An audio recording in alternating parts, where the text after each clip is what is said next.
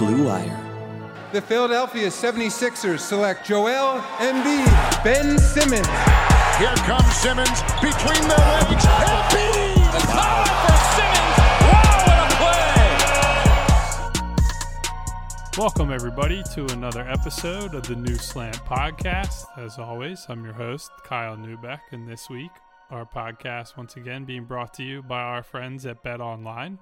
So thank you to those guys for keeping our lights on, even as we approach a possible recession, even as we're all stuck in our houses. So, we especially appreciate it during these times. With me, as always, my buddy, my pal, the number one hater of Sixers owner Joshua Harris, Seamus Clancy. Seamus, how are you? Feel better than I did yesterday regarding the Sixers for sure, but still, it's team fuck Josh Harris all the way. You feel better? Is there any particular reason that you feel better? Well, didn't he rolled back his decree that he was going to cut everyone's salary? Well, that was yesterday. He did that. Oh, so okay. Why you feel better today? I guess yesterday. I wrote about it this morning, so that's where my kind of days get messed up. I kind of recall this was happening yesterday late afternoon, where I wrote about it in my newsletter today, so I think of it as today. Whereas in yesterday's newsletter, I wrote about the first of shoe dropping of the workers' salaries getting cut. Do you know what I mean? So it's a little off in my head because of when I've been discussing it. But I felt better yesterday than I did on Monday. Let's say that. Okay, so let's circle back to the beginning. And for anybody you're all sitting in your houses and apartments and whatever right now, so I don't know how you would have missed this story. But on Monday, there's a report initially came out from Mark Stein in the New York Times. I later followed up on it and did my due diligence and all that every at-will employee making over $50,000 for both, not just the Sixers, but also for the New Jersey Devils, who Joshua Harris's sports management group also own. They were asked to take, and when I say asked to take, they were told to take salary reductions of up to 20%, and that would have been through the end of their fiscal year on June 30th. So that's a few months from now, a pretty sizable chunk of time. And to give people some perspective on who an at-will employee is for the Sixers or for a sports franchise, it's basically the majority of employees. There are certainly people that are higher ups, whether that's front office coaching staff, that they're contract people with multiple years, and they have a little more say and power within the organization. Your average person working in marketing, working in sales, communications, even members of the basketball ops department for the Sixers, guys let's say player development staffers, video coordinators, people down to that level. They're all at-will employees that are liable to lose their job at pretty much any time. It's a competitive industry. It's not that dissimilar as someone who covers sports to the industry that I work in. They're one and the same in that regard. So basically the Sixers were saying, we're going to throw our rank and file employees into more chaos than they need to be in right now. And Seamus, I don't know if you've been impacted financially yet by everything that's going on, but even as someone whose job has kept him busy during a very weird time, seeing them make a decision initially to ask these people to take significant pay reductions was, I will say, to put it lightly, extremely disappointing. Yeah, I wouldn't say everything's fantastic on my financial front, but I'm safe for the time being, though that could always change for literally anyone given the state of the world right now. But my heart goes out to those people. That's terrible. Even though I haven't been hit super hard yet, I certainly know, my best friends, family members, everyone knows someone who's getting laid off or their hours are cut or they're a service industry person who literally can't go to their job. And these people, I kind of talked about this earlier today in the newsletter I write, that these employees that they're cutting their salary aren't just these random people. They are us. They are Philadelphians. They are fans of this team. They are people we interact with when we go to the stadium and to the arena, and we see them walking the streets, or we share a subway ride to them to and from the arena. They are just as much as part of this city as we are, and I am so proud of Sixers fans for legitimately bullying this billionaire douchebag into rolling back his initial plan. I'm being dead serious.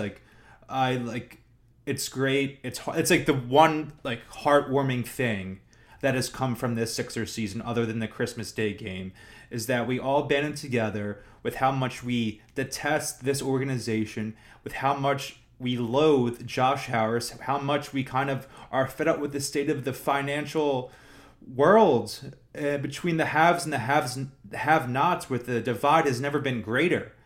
And to look that in the face and say, Josh Harris, fuck you, this isn't going to stand. We're going to cause a scene. We're going to make you look terrible. We're going to embarrass you. We're going to embarrass you, Josh. And look what happened. Yeah, power of the people.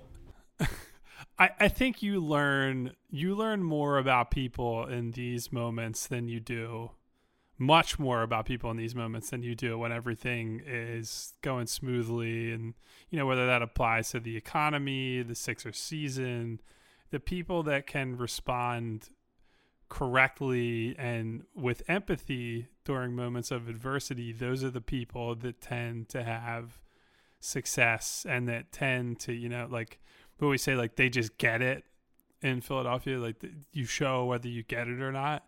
And Josh Harris just very clearly doesn't. Like, look, I have a lot of sympathy for, there are small business owners, not just in Philadelphia, but all over the country that having to pay employees when your restaurant can't serve people for a month, 2 months, 3 months, whatever this is going to be. That's a situation where that might financially ruin them. And I am sympathetic to the guy that owns a mom and pop pizza place in Philly that might go under because of this without assistance or cutting back or laying people off, whatever it is. That's it. I am very sympathetic to situations like that. And a situation like this, where Joshua Harris is worth billions of dollars, Michael Rubin, who was the vocal, Fugazi, allegedly critic of all this, is worth multiple billions of dollars, but the best he can do initially is to say, yeah, I'm verbally opposed to this, but wouldn't put up or shut up with paying out of his own pocket to these people until public backlash really started to turn. That says a lot to me. You very clearly, I know it's a lot of employees. I think that the Sixers probably have hundreds, if not over 1,000 employees under their purview. And that is a lot of money to pay to people when revenue's not coming in. Guess what? Josh Harris has that money. Blitzer has that money. Michael Rubin has that money. The Sixers owner collective could very easily cover that. And the most obvious way that I could tell you why that is, because as soon as backlash turned against them and they realized this wasn't going to be a palatable business decision, that they were going to suffer short and long term for making this decision, they immediately pivoted and said, hey, we're not going to do this anymore. I'm going to send a Notes app apology to the biggest NBA reporter on the planet and hand wave this away like nothing ever happened. So, a lot of people came out and say, well, I give them credit for correcting their mistake. And it's like, well, that kind of misses the point here, dude. It's the fact that they thought this was something that they could get away with. This was not something that was going to make or break their lives or their businesses. And it was only once consumers responded, once fans, it wasn't just Sixers fans either. I give credit to, I saw people, reporters from other fan bases, fans from all over the country, all over the world saying dude, this is fucked up and this is not okay. And you can survive while still paying these people. So it was only because of the public that this was possible. And I hope that people realize that this is not just a Sixers exclusive thing. There are going to be a lot of businesses and a lot of rich people who try to sell you this vision of, we really need to buckle down and we're going to take away this from you. We're going to let you have this, and they'll let you have these little crumbs, but you're only enough to get by during a time that's tough, not just for those employees, but for the families, for the children that are dependent on those paychecks. So, I just get angrier and angrier about this, because to me, this is not like a professional reporting thing to me at this point. It's about like just a human decency thing, and they showed very little in all of this. It's detestable. It was disgusting, and it's just a long series over the last handful of years where I've become increasingly embarrassed that I'm a fan of this franchise and I've invested so much time and money into them. I will not pay. We talked about this in the pod before. I've been a season ticket holder for the entirety of the process and the year since. And I made the decision to give up my season tickets for the upcoming 2020-2021 season just because the prices went up, and not to me personally, but other ticket reps were telling their season ticket holders, oh, we had to give up increase prices to pay the luxury tax. We have to increase prices because of Al Horford's contracts. How are you literally saying that to people? How is that a selling point? Hey, we fucked up. Our GM fucked up. Our owner fucked up. Can you please help us out? Can you bail us out? Handouts? It's nonsense. I'm never paying, as long as they own the team. This is before this. I was so out on them in terms of the ticket increase where I just felt like attacked almost. I don't know what the right word is to say. Just disrespected, I should say. You felt like it was bullshit. Yeah, I was disrespected, I felt. And at that time I said, hey, I'm not buying another ticket to a game. I'm not buying them through StubHub because they're going to get a friggin' cut of it. I'm not going to a game, and I'm fine with that. I'll go to the little Mike Scott Hyde tailgate before and then go home and watch it from the comfort of my living room. I will not buy another piece of officially licensed merchandise from the team. I have closets and closets full of it. I'm stocked up. I'll buy stuff from Design Tree. I'll buy stuff from Jim Adair and Max Rappaport, Step Over Tees. I'm not giving them my money if I can't do it, if I can help it. Yeah, like you brought up a couple of different things there that I think are worth like tying into this. Number one, StubHub. It's like that to me. That should be illegal. That should be illegal. Well, when they are first to something, they were the first team that had the jersey partnership. It's never a good thing. They're the first to have a monopoly over ticket sales for their fan base.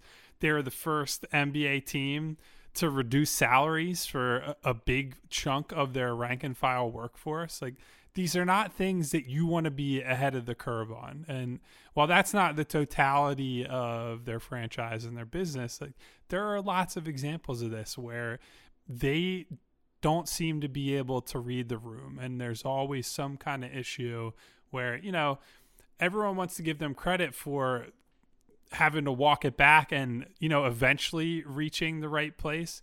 You shouldn't continue to have to make horrible, publicly scrutinized mistakes to get your shit together. Like, as eventually, like if the Sixers were a person that, like, you raise them as a parent and they grow up and they have their screw ups as young kids, and everybody excuses them for a while. They're figuring out who they are. It's a whole new ownership group, and you live with the bumps and bruises. Like the Andrew Bynum trade they made obviously didn't work out in a vacuum, but I think it was like with the right spirit and so on and so forth. And like, those are things that you set aside. And then the longer this goes on, where there's just mismanaged decisions and just completely avoidable screw ups, this one being one of, if not the biggest that they've had since this ownership group took over the team. It's like, well, now you guys are like proverbial adults, and you've been running this team and in charge of this program for long enough that you should be able to read the room, especially as fucking billionaires that have made all this money that should understand what your workers are going through. And I gotta say, Seamus, like the real most ridiculous part of all this is that I don't even know if they would have reversed course if Joel Embiid didn't come out and tell some prominent NBA reporters yesterday that he was standing behind the employees who got docked, because there were department leaders who are contract employees, people like Elton Brand, people like Scott O'Neal, that were going to effectively sign up for this program where they're giving money back because they saw it as their duty to help out their fellow employees. And I give people like that credit. Obviously, Elton Brand has a ton of money. Joel Embiid has a ton of money for that matter. But the fact that it had to come to this point that Embiid was like passively shaming Harris and the organization. And that's part of what took it from, we're going to reduce everyone's salaries to, okay, we were wrong and we have to fix this. That's fucking embarrassing, dude. One of your employees is showing you up. And I know Joel Embiid is not your average everyday Joe Schmo employee, but that's just a ridiculous scenario for a multiple billion-dollar organization to find themselves in. I'm sure Joel Embiid cannot wait to get the hell away from this organization, and I would not be surprised if he's counting down the days to his free agency, and I do not blame him for leaving this dysfunctional group of human beings that don't have a shred of humanity in them. Well, on that note, we're going to take a quick break to talk about our sponsor. Quick break to talk about our sponsor, Bet Online. With currently no NBA, NHL, or Major League Baseball, you might think there's nothing to bet on. Well, you'd be very wrong, and I know Seamus would be happy to tell you how wrong you are. Our exclusive partner, Bet Online, still has hundreds of sports, events, and games to wager on. Or let them bring Las Vegas to you with their online casino and blackjack. All open 24 hours a day and all online, including their $750,000 poker series. If you're into props and entertainment betting, you can still bet on Survivor, Big Brother, American Idol, stock prices, and even the weather. I gotta say, if you're gonna bet on stock prices, not to disparage our friends at Bet Online, I feel like you should just buy or sell stocks. That's just just a personal opinion here, but that's kind of besides the point here. But if you are inclined to bet on such a thing, visit their website and join today to receive a 100% welcome bonus with your first deposit. Be sure to use the promo code BLUEWIRE, that's BLUEWIRE, all one word. Bet Online, your online wagering experts. Can we bet on the next big screw up from Sixers? Oh, yes. Seamus? Let's do that. Do you think we can get Bet Online to start us a prop on what that's going to be? Who's the first to have layoffs completely? With the Sixers or the NBA you're talking about? Has anyone done that league-wide? The Celtics seem almost as bad as the Sixers right now, so I can have some solace in that. Yeah, Boston, the TD Garden people look like they're in a lot of trouble. So that's, obviously thoughts out to those people. I want to talk to people around the country in those type of jobs. Could be a great article for you, KN. I have had some people reach out to me that we'll see if anything comes together. But on the Sixers front, I think something, and you tell me if you agree or disagree, Seamus. Sure. I think something that stood out to me is that I don't think that this scenario was all that different from the actual basketball screw-ups that they've had over the years. Like, if you look specifically at what happened with Sam Hinkie and Brian Colangelo, or Sam Hinkie and Jerry Colangelo first, and eventually Brian Colangelo, where they were set on this very radical but pretty clear vision of what they wanted to do. And once enough pressure came from the public, once enough pressure came from the league internally, they were happy to just hand the franchise over to these an old man in Phoenix running the team with a Skype account, eventually installing his son as a GM after a sham GM search.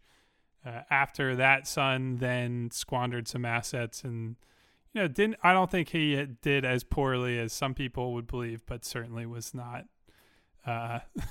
He's not Red Auerbach, we'll put it that way. He has to resign in disgrace or part ways in disgrace after a burner scandal.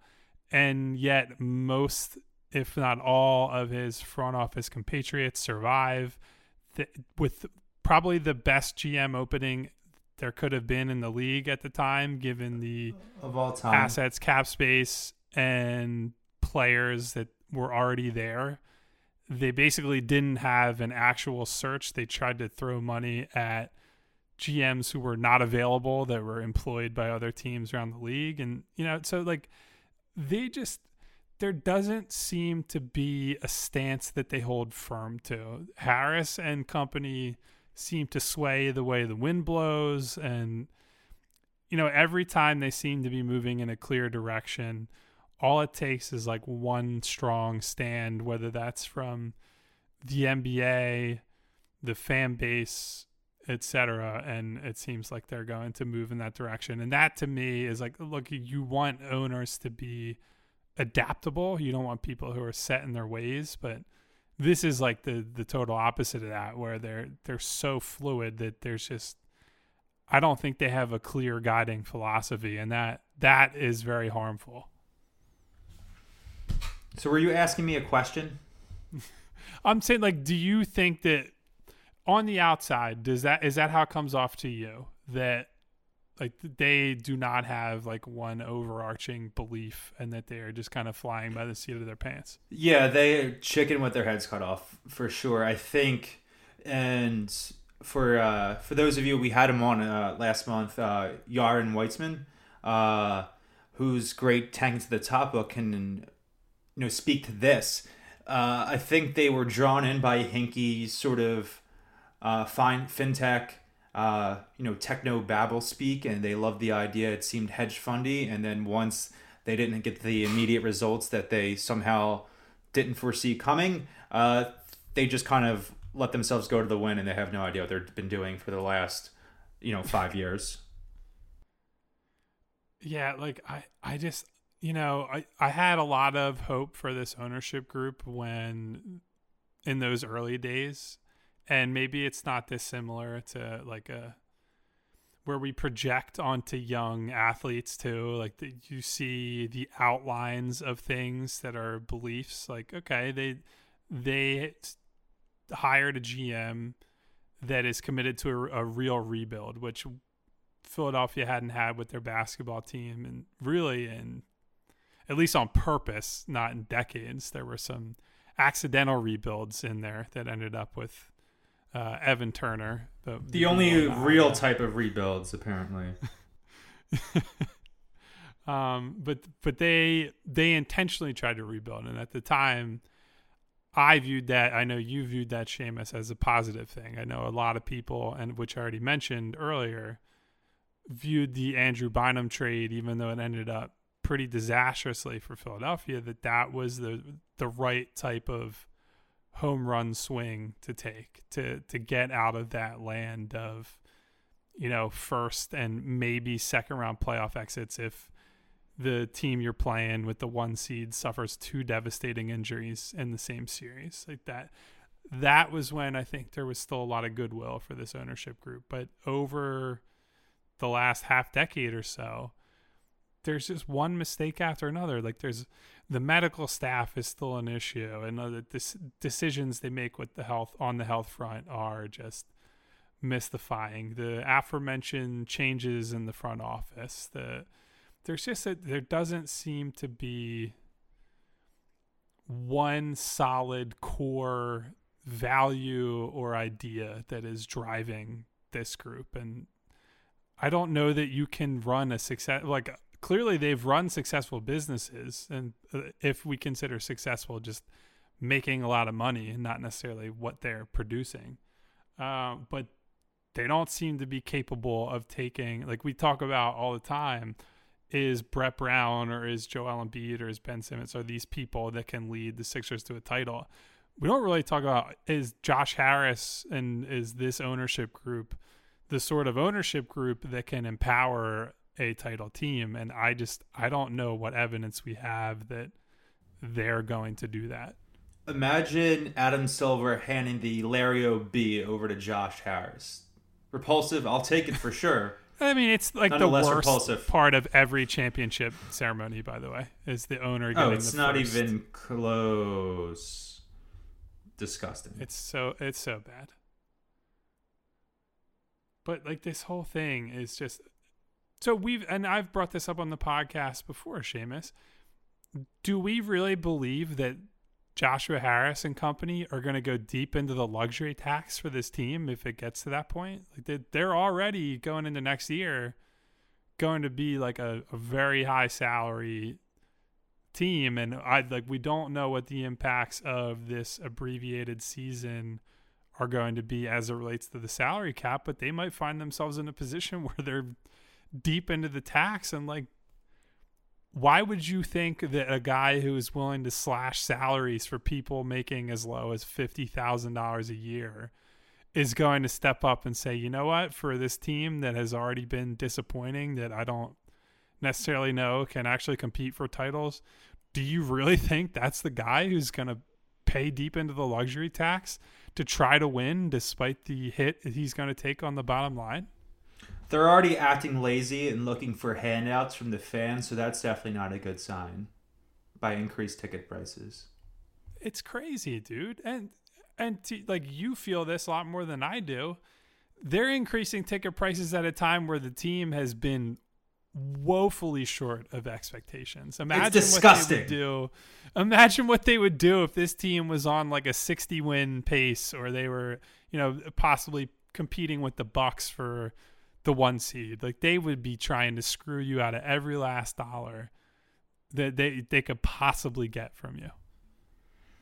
Yeah, this is fitting that in one of the most disappointing Sixers seasons in recent memory, maybe the most disappointing that I can ever remember in my, nearly 26 years on this earth, that as things fall apart on the court, the curtain gets drawn back further and further, and we realize how dysfunctional everything is behind the scenes.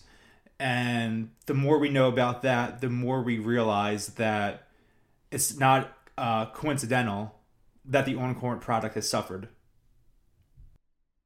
Yeah, it all flows down from the top. And actually, it's a thing that I just thought of. And I know some people who follow me on Twitter are aware that I am like a big soccer fan, and I tweet a decent amount about Liverpool, who's the team that I've rooted for I'll say most of my life now.